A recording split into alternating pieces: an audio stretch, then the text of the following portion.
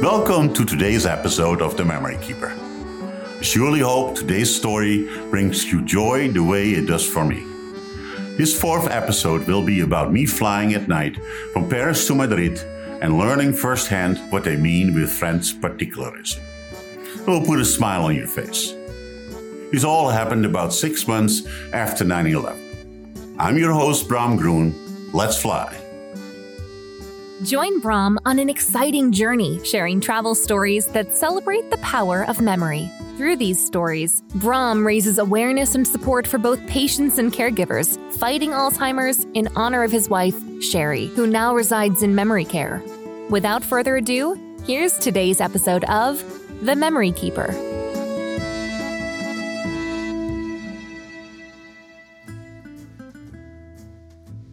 Nothing is more unique than French particularism, their tendency to make exceptions for good reasons while professing all laws are universal.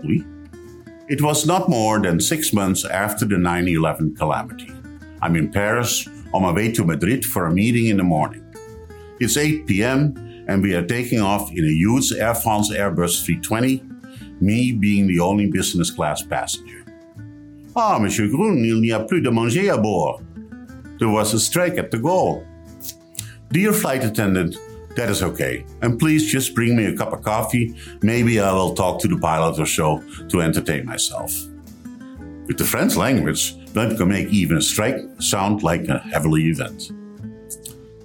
30 minutes later, the pilot, Jean-Jacques, we will call him for obvious privacy reasons, comes out of the cockpit and he starts chatting me up, as they say in America. In fact, he was checking me out and 5 minutes later invited me into the cockpit. The flight attendant had taken me seriously. I must have asked the pilot to do something special for this poor business class passenger. And there I am, in a huge plane's cockpit having a grand time with the two pilots in the soft light of the cabin, the instruments and controls. Admiring the sky and full moon, flying over the Dordogne and the Pyrenees below. There must be heaven after all, I mused, enlightened by the Napoleon cognac the flight attendant had voluntarily served me next to my coffee. I vividly remember how the three of us had lengthy discussions about the post-9/11 world and, of course, about the French and Dutch soccer teams. But all good things must come to an end, and having left Catalonian airspace, the automatic pilot is being set to a slow descent. Well, this was great, guys, and I should go back to my seat now, as you will be busy. Mais non, Monsieur Bram, strap into the jump seat and watch us land this beautiful bird. Wow, this is getting exciting, I thought to myself. And all this for a one-way ticket in business class. And indeed, we descend slowly, bending through the clouds above Madrid and landing safely on the illuminated runway. To me, it was a movie come alive. Could not be more impressed with Air France.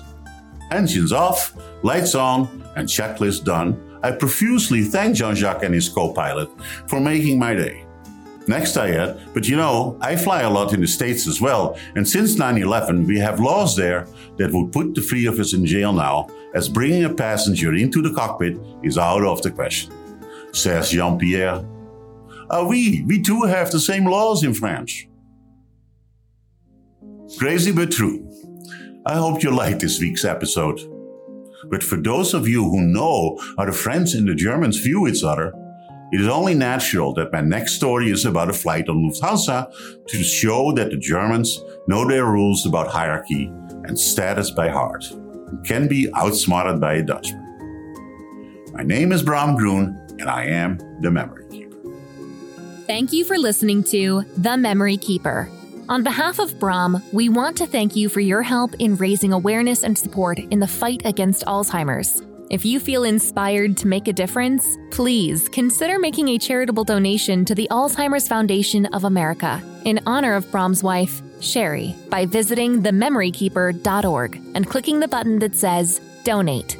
On our website, you can also sign up for our email list and receive the newest episodes directly to your inbox, as well as a full listing of episodes, show credits, and learn more about this program and why it exists.